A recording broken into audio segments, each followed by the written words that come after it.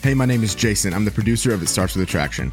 I wanted to let you know that we have a brand new website solely dedicated to working on your pies. Introducing itstartswithattraction.com. You can listen to every episode, learn about the pies, and sign up for our weekly newsletter. Go to itstartswithattraction.com. It starts with attraction, one word, itstartswithattraction.com to get signed up today.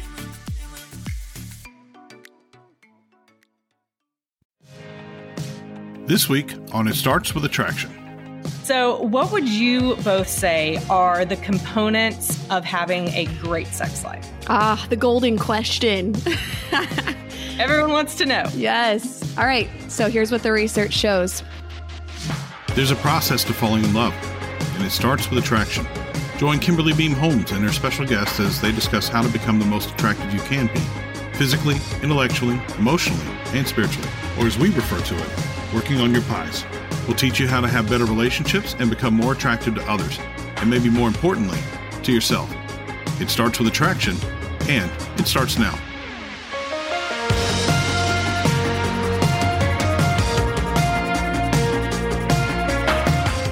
I have Adam and Carissa with me today. Adam and Carissa King. They are the host of an amazing podcast called Dear Young Married Couple. You should definitely go take a listen, but we'll talk more about that at the end of the episode.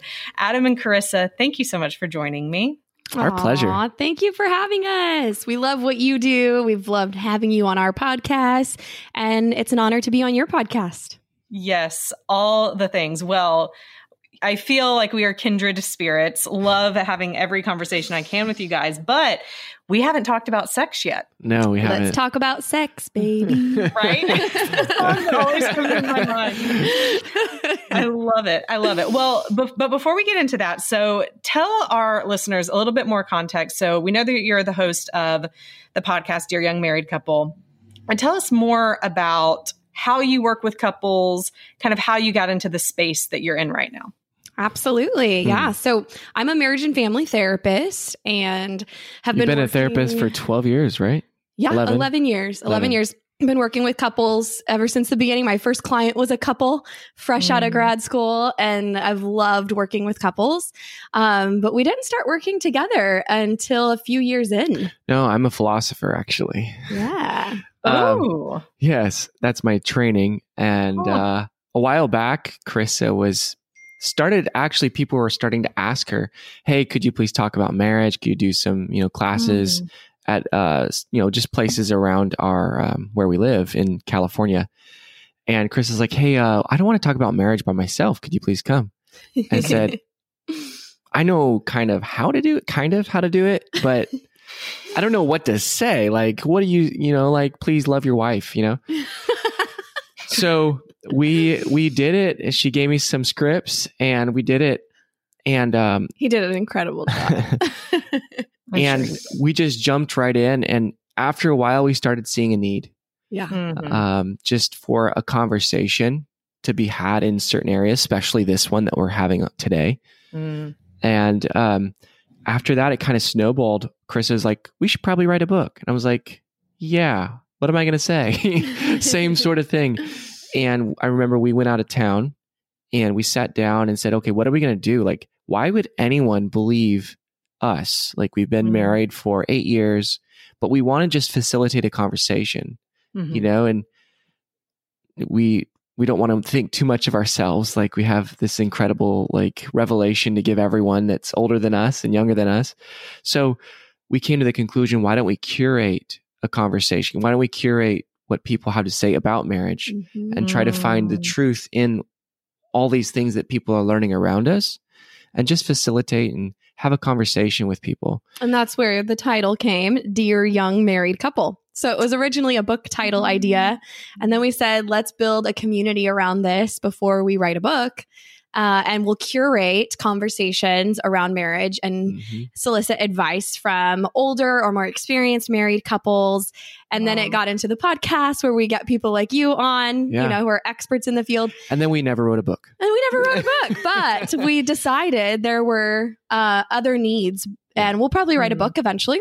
But there were other needs, and so we've pulled resources and products together to meet those needs that we saw. That's so fantastic. I never knew the whole backstory. Yeah. I love that.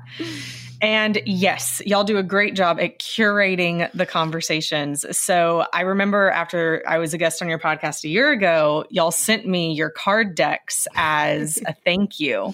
And I was so excited to open those and dig into them with my husband. And it gave us something, especially because it was like kind of still the middle of lockdown and COVID was crazy and all the things still.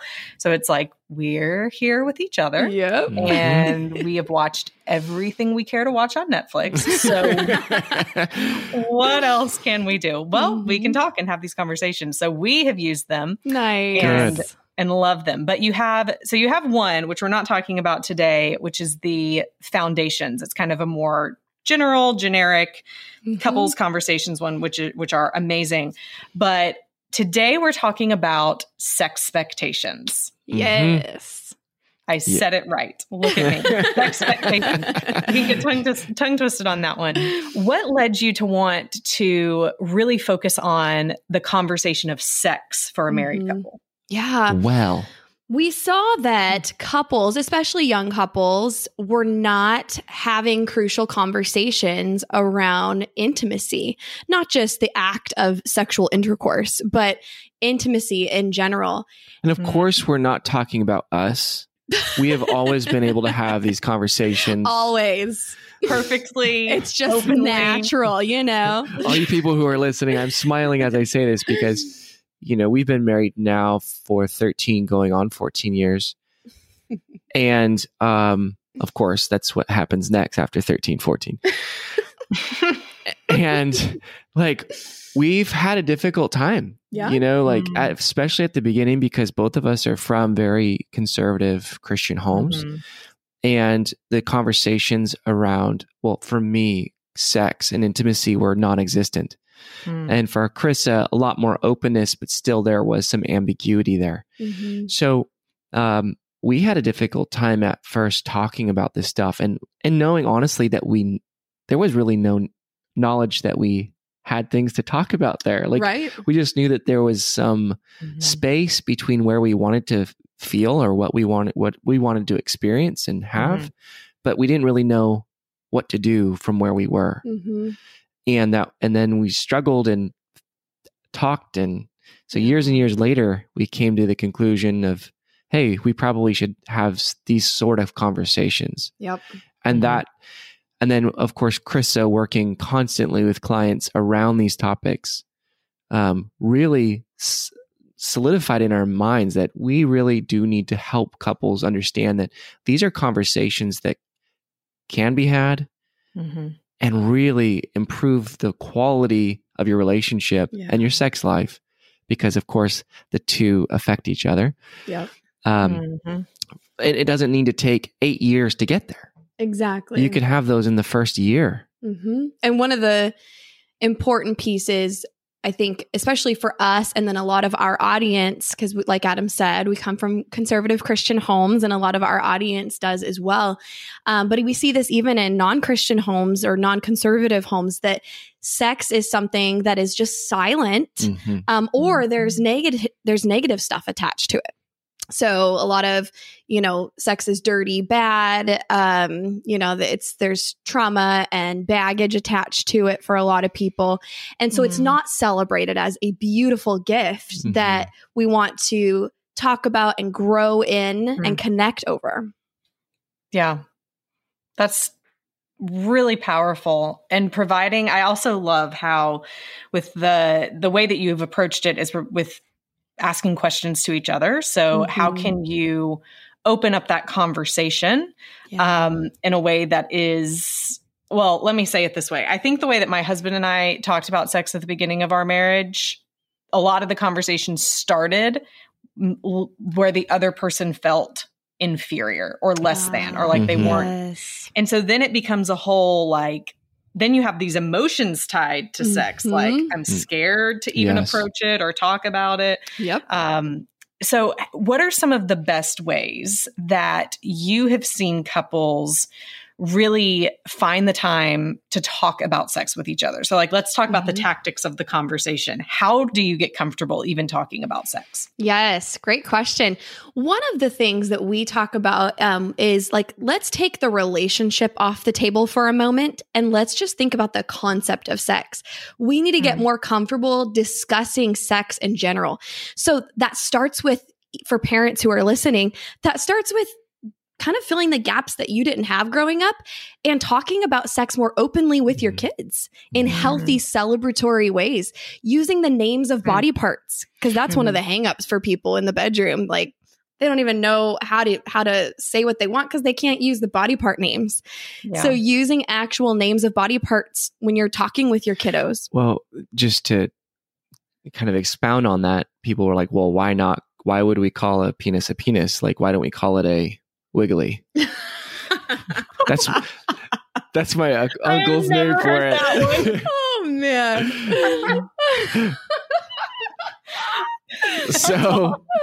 So like when we do that though, and of course that's a funny name for it, right? Yeah. But like when we do that, the message that we're sending our kids is this is something kind of like a cuss word. We don't say cuss words. We don't take the Lord God's name in vain. We don't all this stuff that why we don't say things, this is bad. This like, that's what we're sending. That message is this is not safe. This is bad. So when we come into the confines of marriage, you can't go from a no to a go. Like suddenly you feel this liberty to use all the proper terminology and to experience incredible vulnerability and all these conflicting emotions all at once. Yeah. It doesn't just instantly shift. For some people, this takes 5 years.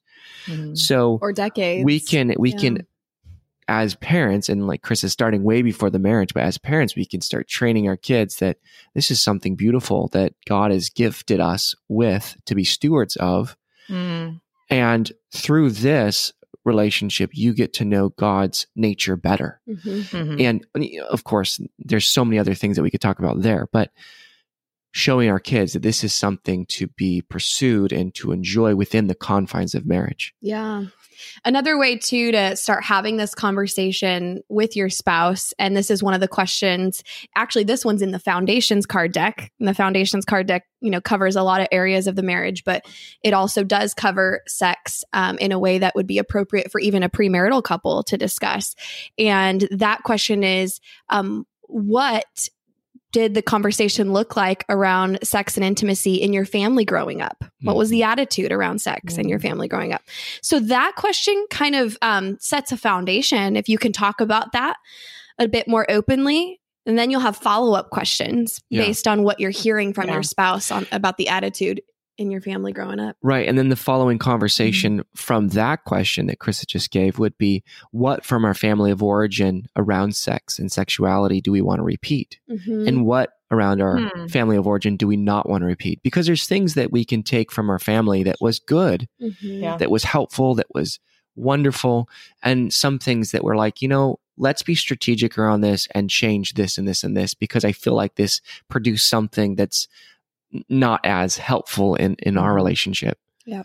Going back to talking with our kids about sex and setting healthy expectations for sex, different things like that. So how do you balance that especially in today's world where they have access to so much information and different lines of thought? And another part of this is I recently read this book that was talking about how much the goal that's been put in people's minds of happiness is when I am sexually happy. Like a lot of what we're seeing happen in our culture is coming from this very, sex is here to make me happy, and I'm just going to follow where sex takes me kind of mindset, even from early children. Yeah. And so how do you balance wanting to teach them about the good things about sex and about themselves without them thinking, well, sex is just to fulfill me in any way I want to be fulfilled? Yeah. Yeah, absolutely. So you totally stated the world's message there about, sex is to make you happy. It's for you. And if you don't teach your children a different message around that, then the world will. Like that's the world they're growing up in. So preparing your children for a healthy sex life and a healthy sexual identity really starts with preparing them for what they're going to hear. Yeah. You know, so giving them a different narrative before they are ever fed a narrative from the world. And that comes to, I mean, pornography is part of that. You know, so again, preparing them, shielding them and protecting them from pornography has nothing to do with like avoiding pornography altogether. It has to do, I mean, obviously we want to have shields in place there, but like it has to do with preparing them for when they are exposed because they live in a world that they're going to be exposed to it.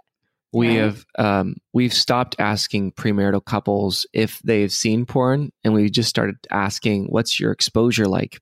Like it's been like in your family, just because the age of average exposure, I'm sure you know this, is 8 to 11, ages 8 to 11. Yep. And that's absolutely what we're seeing, even in very, very sheltered homes. Yeah. Like people that, you know, like I'm surprised, like you had a perfect household and you still were exposed to this. Yeah, my cousin, or school, or and it's all around us. So I think what parents have to do instead of this, of course, we're all for, you know, trying to shelter our kids and make sure that they're not exposed to anything prematurely. But we have to also be wise that this is the world. We're in the world. We're just not of it. And how do we prepare and have these crucial conversations early on and honest enough where when something comes, it's not like this traumatic event. And even if it's a traumatic event, hopefully the parents are able to come alongside their kids and not react in a way that would scare their kids and make you, the parent, not a safe place to come to. And you bring up a really good point, which also, you know, answers your question, Kimberly, that it's not so much about the content that you're presenting to your children as much as it is about the process by which you discuss it. So when you come to this conversation with your spouse, with your children, with confidence and warmth and openness, trust, a sense of vulnerability and connection, not judging, not, you know, putting walls up, then they're going to feel safe with you. So when stuff does come up, who are they going to think of to talk to first? The safest connection. And that's going to be you. So it's less about like, what do I say to my kids? What's the content? What's the word? What's the, you know, STEM?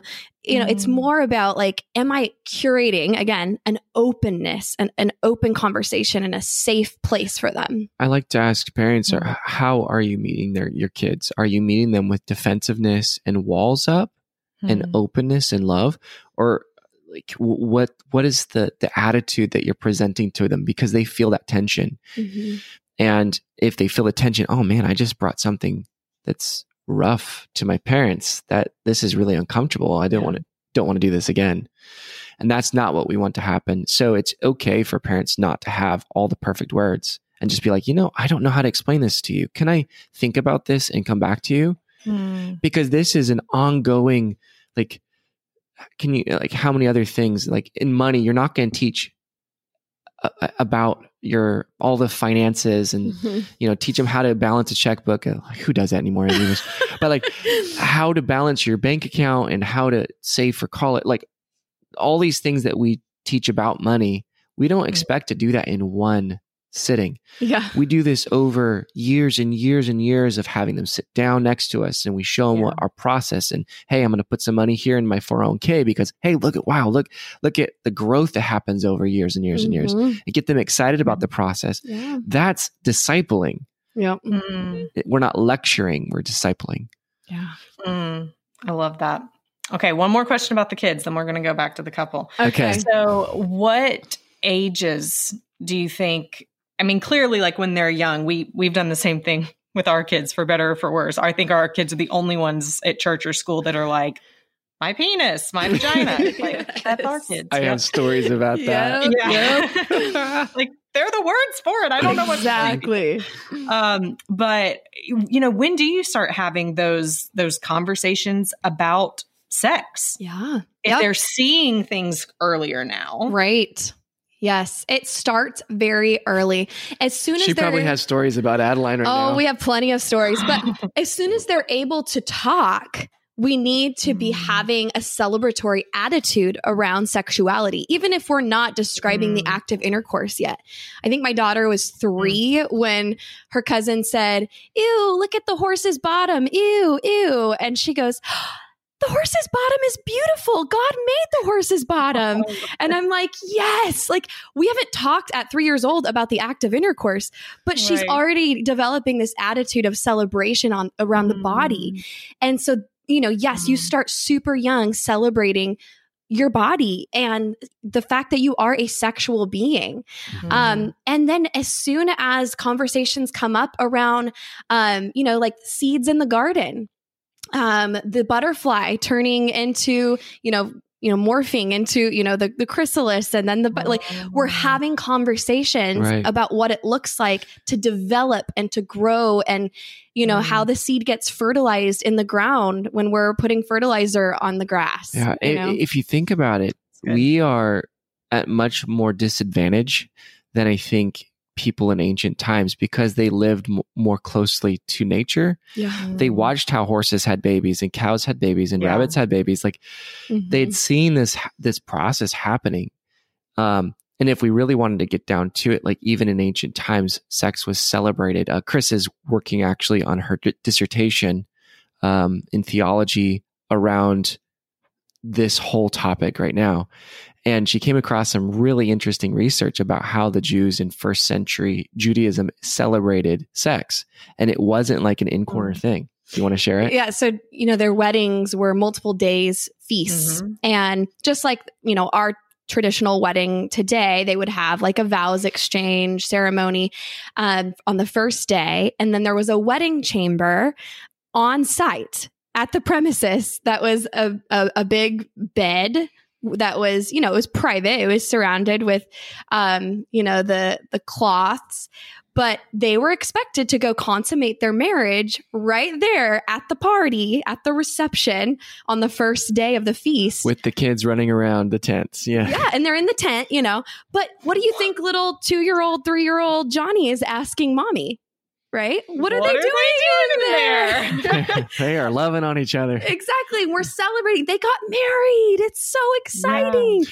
Right? So your question about what age do we start talking about this? As soon as they can talk. We're not necessarily giving them information that they can't understand. Right. But to the extent that they can understand, our 2-year-old Forrest, every time Adam comes in to like hug me or we're kissing in the kitchen, he says, "You're married. You're married." So no, he doesn't know what the act of intercourse is. That he would not understand that. Right. But he understands that when you're in love and you're passionate and you're showing affection physically, that's a representation of marriage.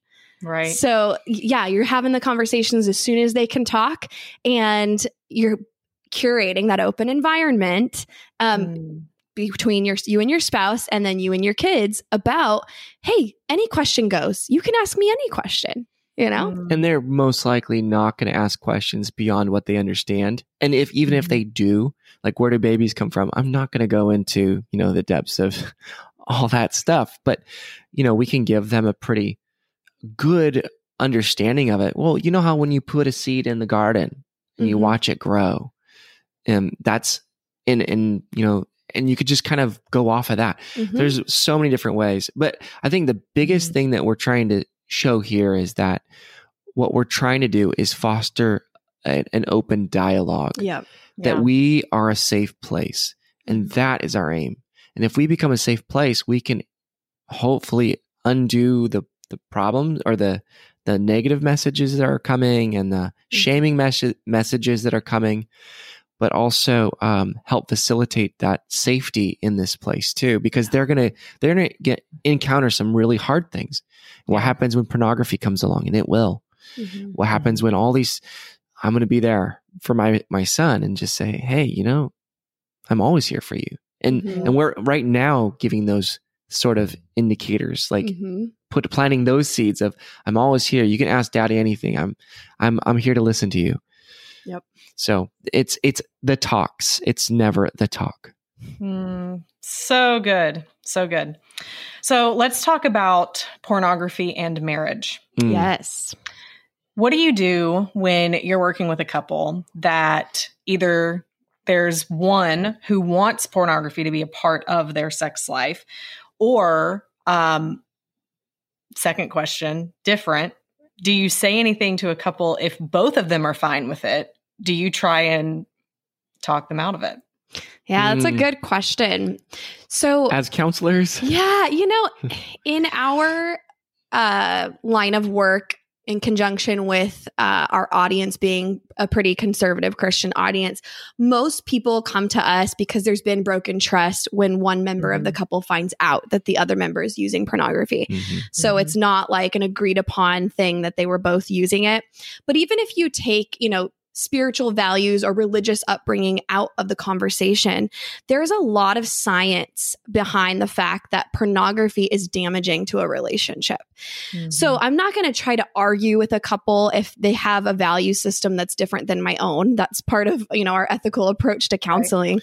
Right. Well, there's a really good quote that says, "A man convinced against his will is of the opinion still."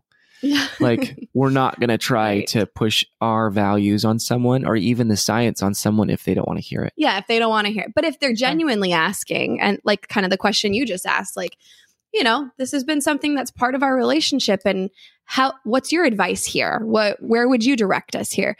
I would direct them to the science around this. There's a book called Your Brain on Porn. It's not Gregory Wilson, I believe. Yes, it's not from a Christian perspective at all, although a lot of books about healing from pornography are from a Christian perspective. This one's not. Freedom Fighters is also not Freedom Christian. Fighters, yeah. And it's just about the science. Like, what does porn do to your brain?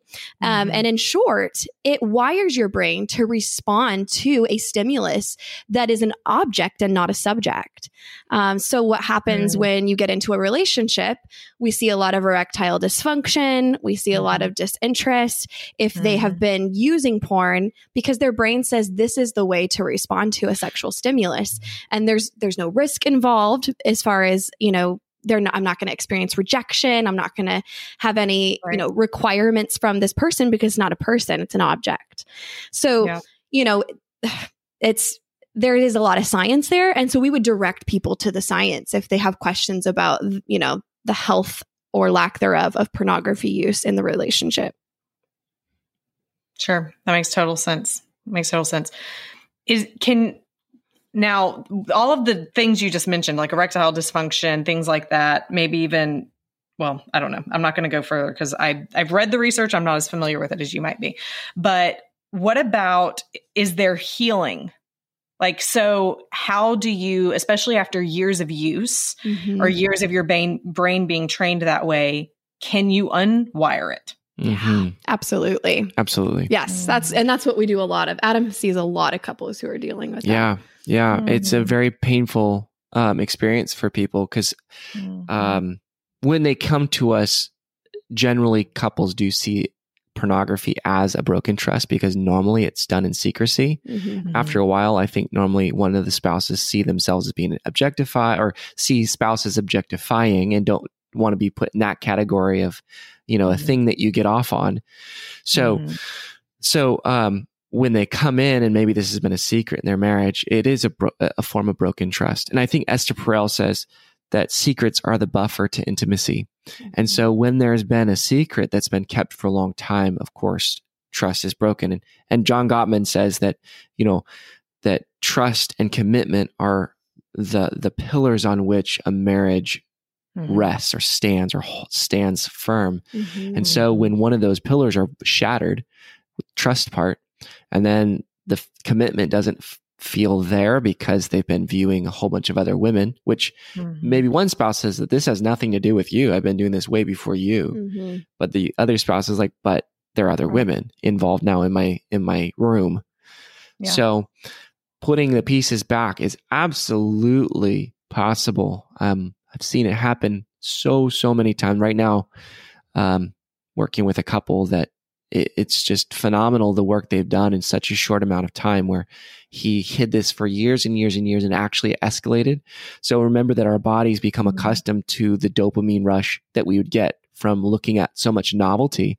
Well, the novelty itself starts to become unnovel after a while, because it's just, tolerance is built. So you have naked women or men or whatever. You have all this, and we can give you stats for all that too. But after a while, tolerance is built up, and then they need something more. And so this person was out doing other things with individuals. And this is, of course, common. This is just the first example that popped in my head. And so when it escalates, then even more trust is broken. And normally that is what happens. Yeah. I mean, from what I've personally seen. Healing from it, involves going through the steps of broken trust, So how can I work to trust this person again? How can I, show that I'm trustworthy? And then on the flip side, how can I, learn to trust this person? And then there's forgiveness involved there.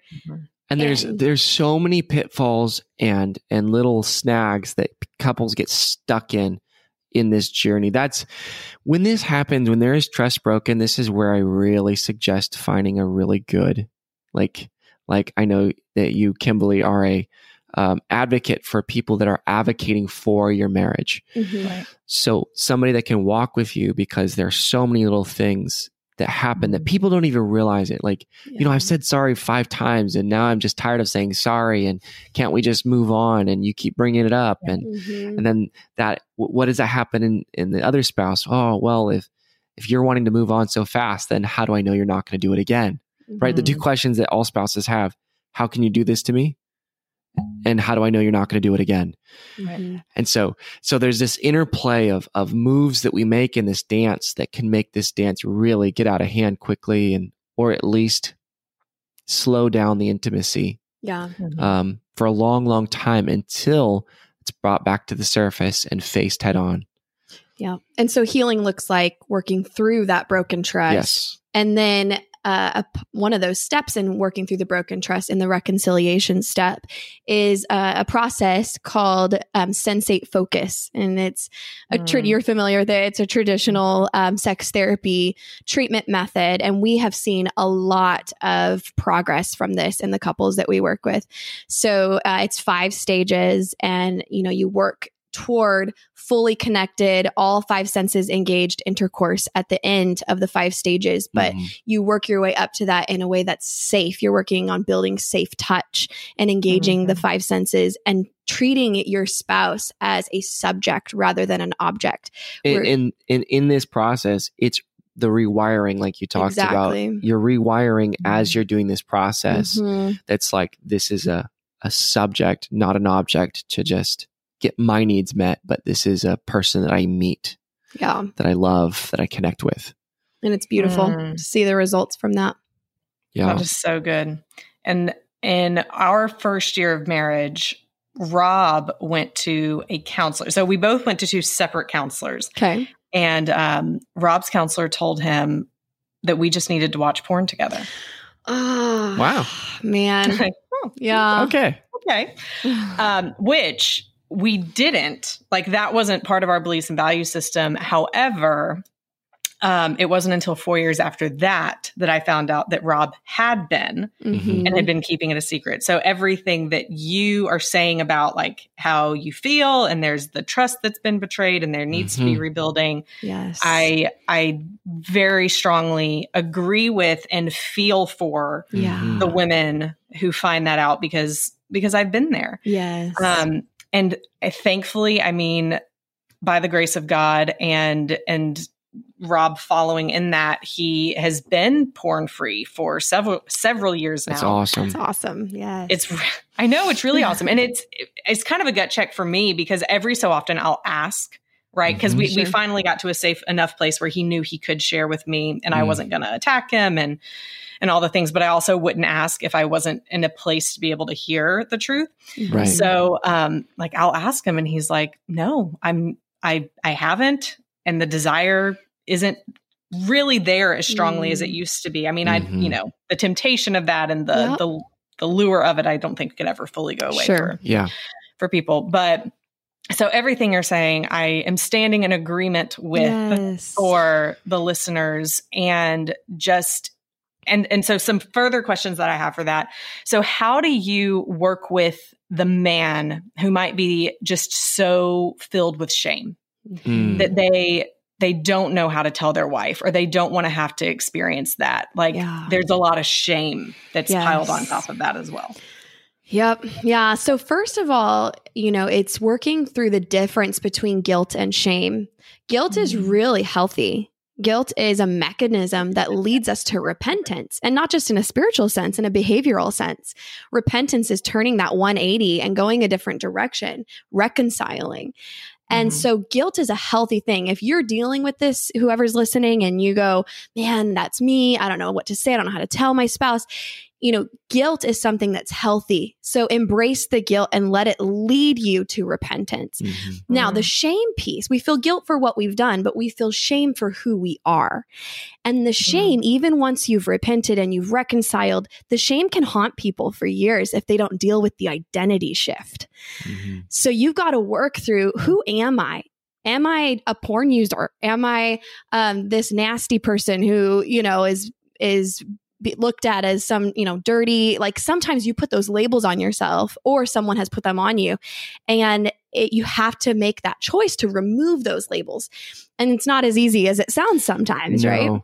Proverbs says, as a man thinketh in his heart, or women, so is he or she. And when you have these messages about yourself, or about your deficiencies, or about how terrible you are, going on, autopilot all the time. Habits build character, right? So it's all the time. You're going to start to, shame is what propagates an addiction. So the first things, we would do is start working on the automatic thought processes that happen, which would be like CBT for those who are wondering, cognitive behavioral therapy. And then also, I'm a huge fan of using internal family systems with clients. That it's a way of looking at people as there's parts of you, and there's a part of you that really wants to watch porn because of the feelings it gives you. It's a release. It's an escape. It's a pacifier. But then there's also part of you that's screaming at you like, you idiot, don't go there. What are you doing? Like, you're destroying things. If this is a lie, this is gonna all go down in flames. And so we have these internal conflicts. These are parts of us. And sometimes they hate each other. And then we have this self that is undamageable. That's, as a Christian, I would say the imago Dei, the image of God in you, that's loving and kind and curious, and so going down to that part, and then allowing ourself to go to these different parts with love, and saying, like, why do you hold this shame? And always, parts are there because of something hard that's happened. Parts are there protecting an injury. So when we can go to that shaming part, or that part that acts out in an addiction, we can go to that part with love and say, hey, I'm here. What's going on? And allowing to see these images and these flashbacks of when they were 8 years old, when their dad did this and that, or when their uncle did this to them, or when, you see what I'm saying?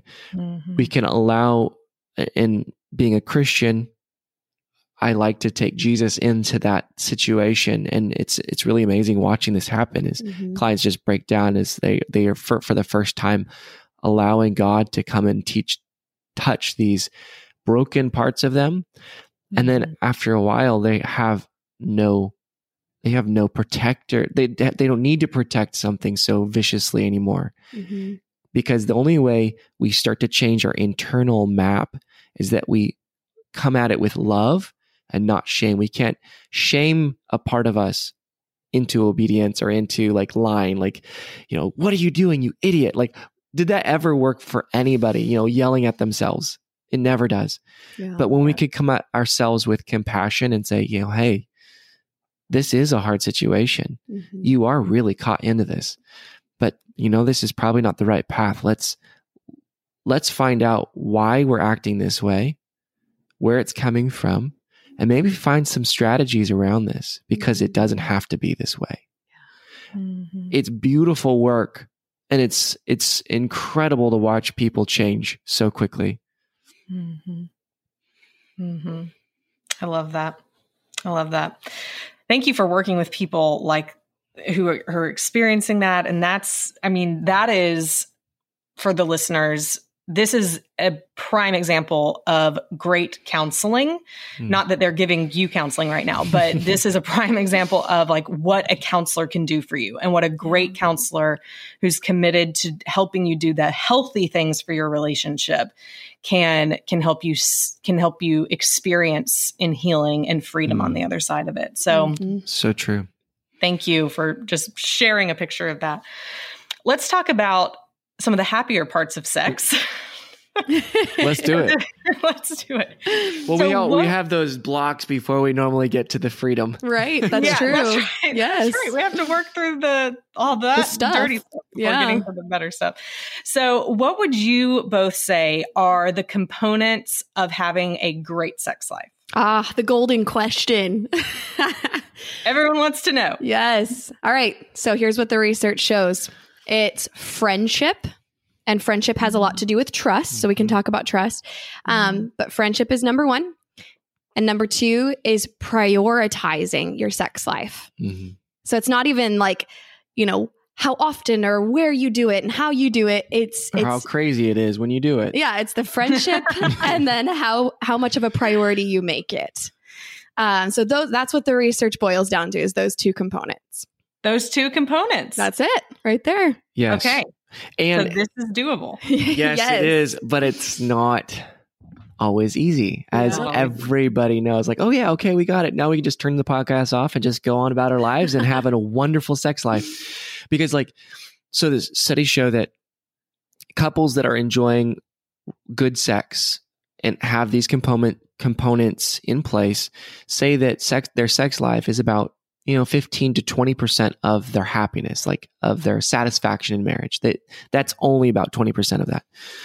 But when couples are in a difficult place, the lack of good sex, they contribute that lack of good sex to be about 50 to 70% of their dissatisfaction. Yeah. So when it's a problem in your marriage, it's a massive, huge problem. But when it's good, it's like, yeah, but that's just a cherry on top. Yeah, it's an outgrowth of the friendship, the trust and vulnerability, and the fact that we prioritize that.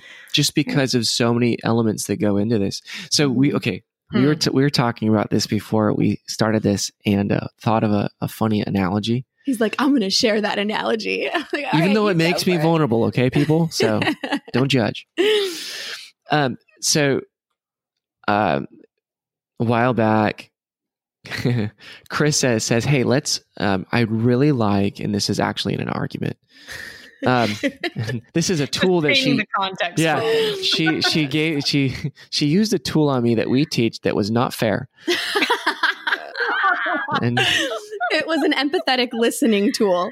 Okay. For you who want to know what this tool is, it's, I wish that blank. And if that happened, I would feel blank. So it's a way of expressing your needs. And then we've kind of adapted this to say, and that would make sense.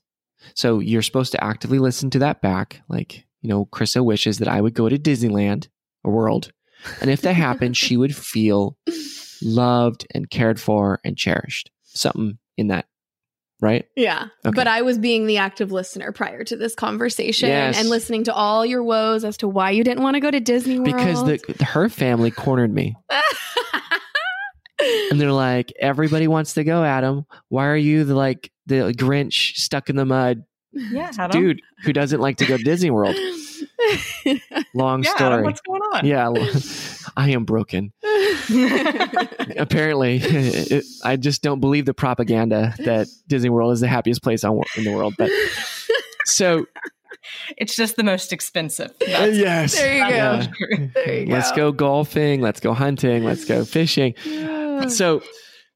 So she does this, and I have to actively listen to this wish that she gives, which is, I heard you say this and this and this. This is your wish and how you'd feel. And that makes sense because, being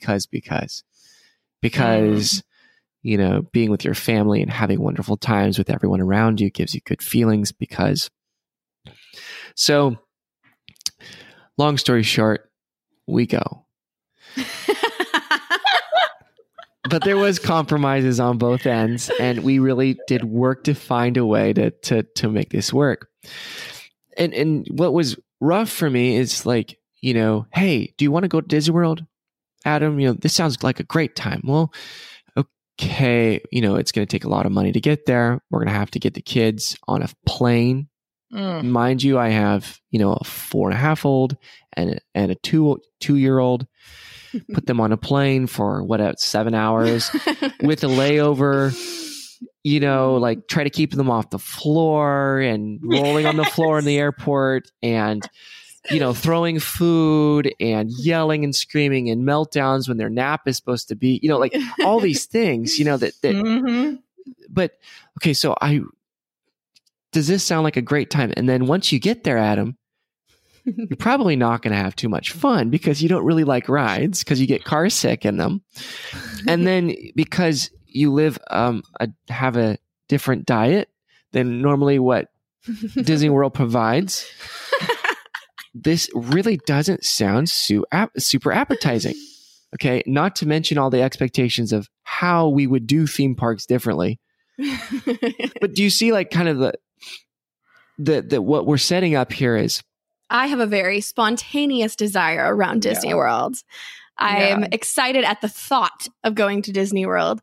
He has a responsive desire around the idea of Disney World that has to be built up and planned. And very intentional on my part. But maybe once I'm there, I can open my heart and watch my children run around and enjoy it. Now, there are certain things that I still don't like about Disney World. But there were also some really positive takeaways that I have, the memories that we've made, the wonderful aspects of it. So just to give this analogy, not everybody right away wants to go to Disney World. Right? There's blocks, I think, for a lot of people. And it's not this spontaneous desire. And so if we were to kind of draw this, like bring this analogy around to sex, people, there's a lot of times where like there isn't spontaneous desire for, I'm just going to use generalities because there's like this 80-20 principle that normally women don't have spontaneous desire. And some do, and you're perfectly normal if you do. And some do. Yeah. God bless you. And then the other, and men have this continual sexual desire pretty much. Remember, I'm using generalities. I'm just going to go from here, like guys, girls, okay? So please understand this is not 100% true, but this is just to make the conversation much more easy. Where men have spontaneous desire. When we think sex, we think, oh, this sounds like a great time. Let's go. Women they have to be courted into the idea. They got to pack for Disney World. They got to think about the fun that it's going to be, the excitement and the memories made, and make the decision. Handle the kids. Right. All the things that come up in between here and there. Right. And all the baggage. That has to be transported from place to place. And so, if you're doing things right, you guys can get over that hump and get on the plane and go and have a good time. Now, sometimes though, there are issues when you get there, like we experienced. Yes. Sometimes, and if you're doing things right, you go, and once you're there, once you put your body close to your spouse and you're loving on each other, you realize, hey, I'm so happy I'm here. This is a good time. This is really good. I'm so happy we're here. And that's something that a lot of people have to work on, reminding themselves that once they're there, they do have a good time. But then sometimes it's not so easy for people, even when they get there and they're in the park Mm-hmm. and they're supposed to be enjoying the happiest place on earth. They aren't. Yeah. And sometimes that's from negative self-talk, negative body image, negative. Just maybe there's trauma involved, which will quickly stop. And we see those as, and I think Emily and Nagoski. Yes. Emily Nagoski talks about brakes and accelerators in your marriage. And sometimes trauma can be a handbrake, like your emergency brake is on 100% of the time. And it's going to take it's going to take a lot of effort An acceleration. to overcome the emergency brake that's pulled. And so counseling sometimes, once you're there, if it's not working, can help to work on what is holding you back from enjoying it once you're there. So I know we kind of laid out a whole bunch of different elements, but I think this is the landscape that we find ourselves in.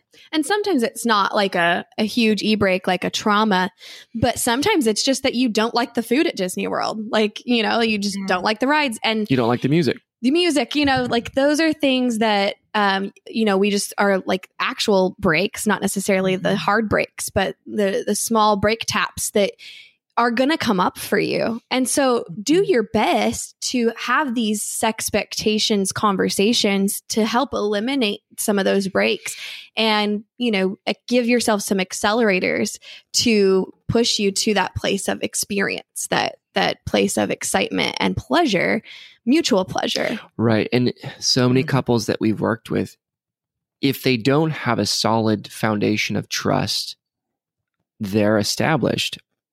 They don't really talk about sex because that's super vulnerable of like, I'd rather you not do this, or I'd rather you do more of this.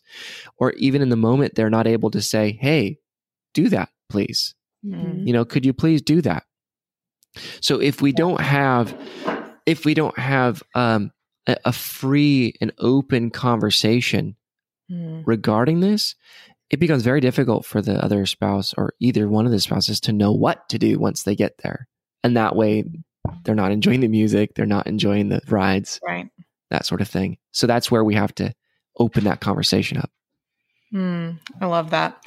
So as we are wrapping up, so I could ask you 8,000 more questions about this because this interview has been fantastic. But what are so as the last kind of key takeaways for our listeners, because we've covered a lot, what would you say from here is the best next thing for them to do in order to have a great sex life? Boiling it down. Like, can I have like 3 things? Sure. I'm not going to force you into the one. Yeah.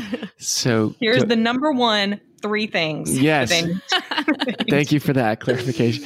Yes. So women who have date nights, all right, let's say men who have date nights once a week are 2.5 times less divorce prone.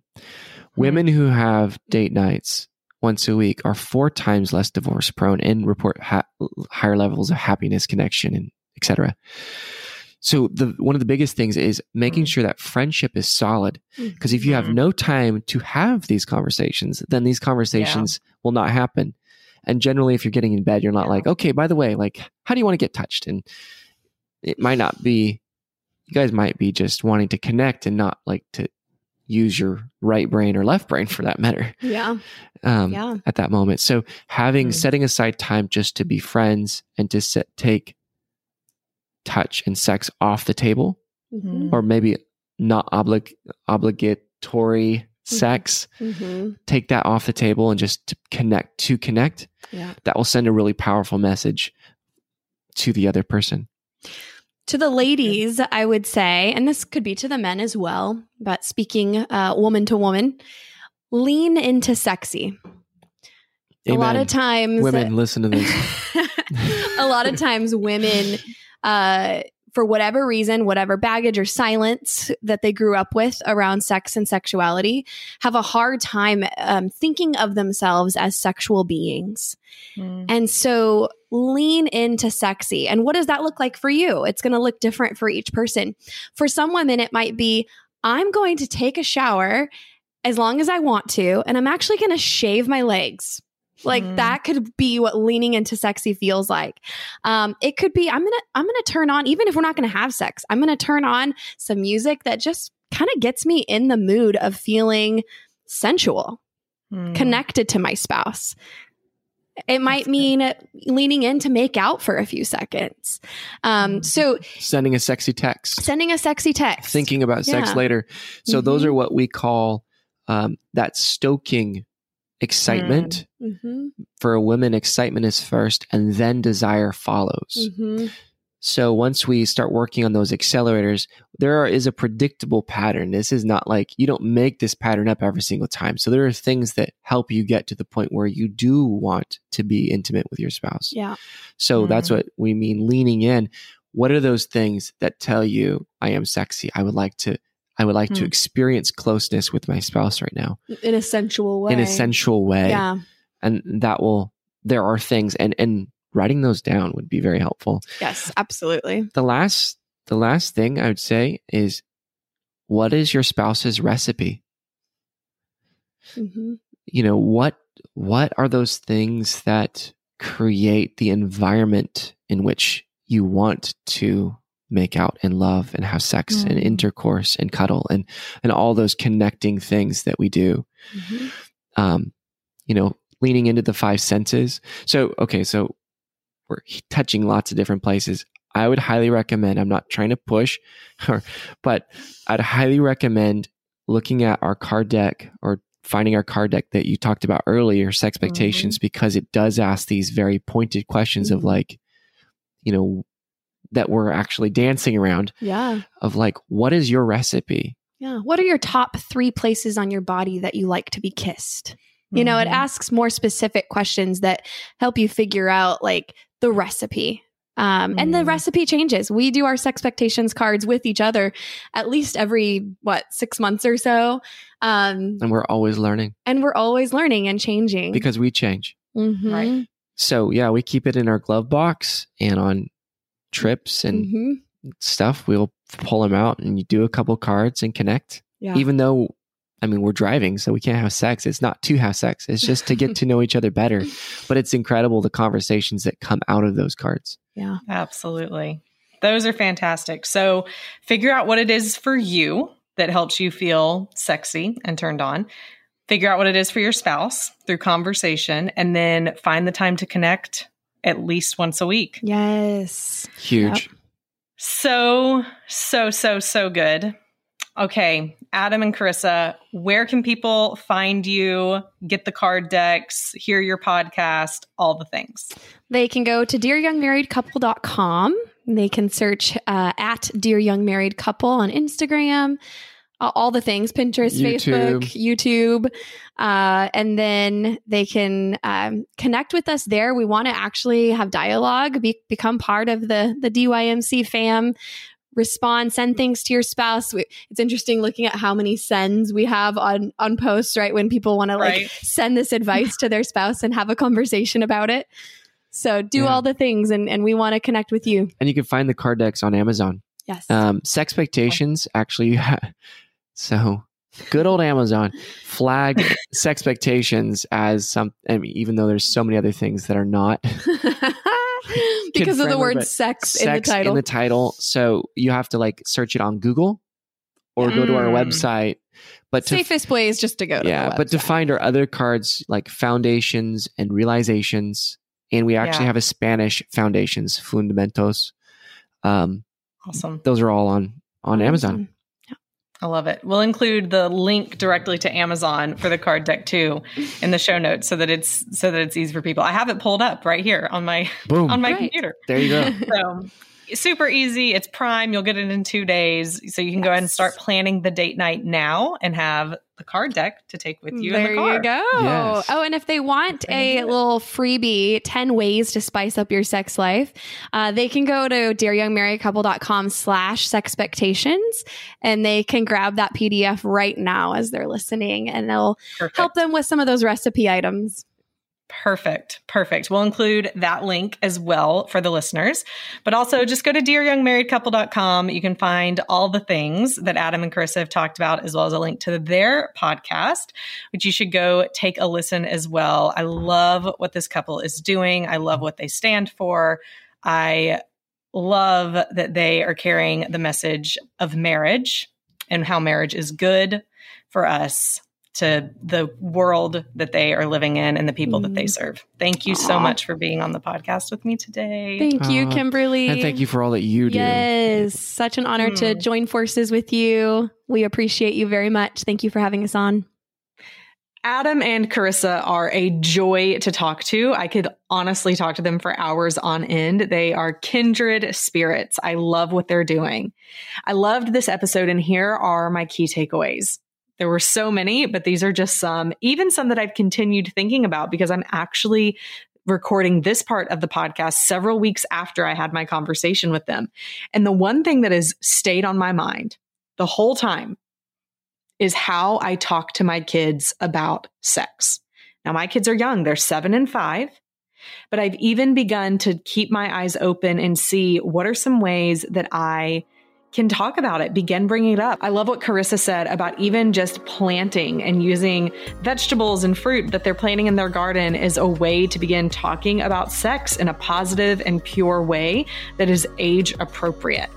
I have also begun doing this with my daughter when it comes to body image. I've become very mindful of how I talk about myself and my own body and the way that I look. And the same with her. I want her to have a positive body image. The other day, my 7-year-old daughter, who is skinny as a rail, asked me if she was fat. You guys, this was all I needed to give me a reality check of what is my daughter hearing me say. I've got to make sure that I'm watching the way I talk about women and my body and her body and everyone's body in a positive way, and not going around asking even my own husband, does this make me look fat? That's not the message I want my daughter to have to grow up with. This is so important. The talk about sex and the talk about body image with our kids and how we are forming them could not be more relevant to where we are today. And finally, I love what they said about us being stewards of the sexual relationship. Sex, I believe, is a gift from God. It is something for pleasure and for procreation, but the best parts of it are done in a committed relationship. That is where you can feel most free, most loved, and most secure. And so how can we be great stewards of that sexual relationship? Not just in teaching our kids about it and the great parts of sex, but also what to be mindful of when it comes to sex and how we even show our bodies at a young age and whether or not we should, and all of those things. Putting all of that aside, at its core, how can we be great stewards of the sexual relationship even within our own marriage? By nurturing it, fostering it, and helping it grow. It starts with having a great positive outlook about what sex is and what it can do to strengthen the marriage. What were your key takeaways? I would love to know. Sex is such a big part of marriage, clearly. It is a huge part of the relationship and a huge part of us feeling attractive. So do something over this next week to positively steward that relationship in your marriage. Until next week, stay strong.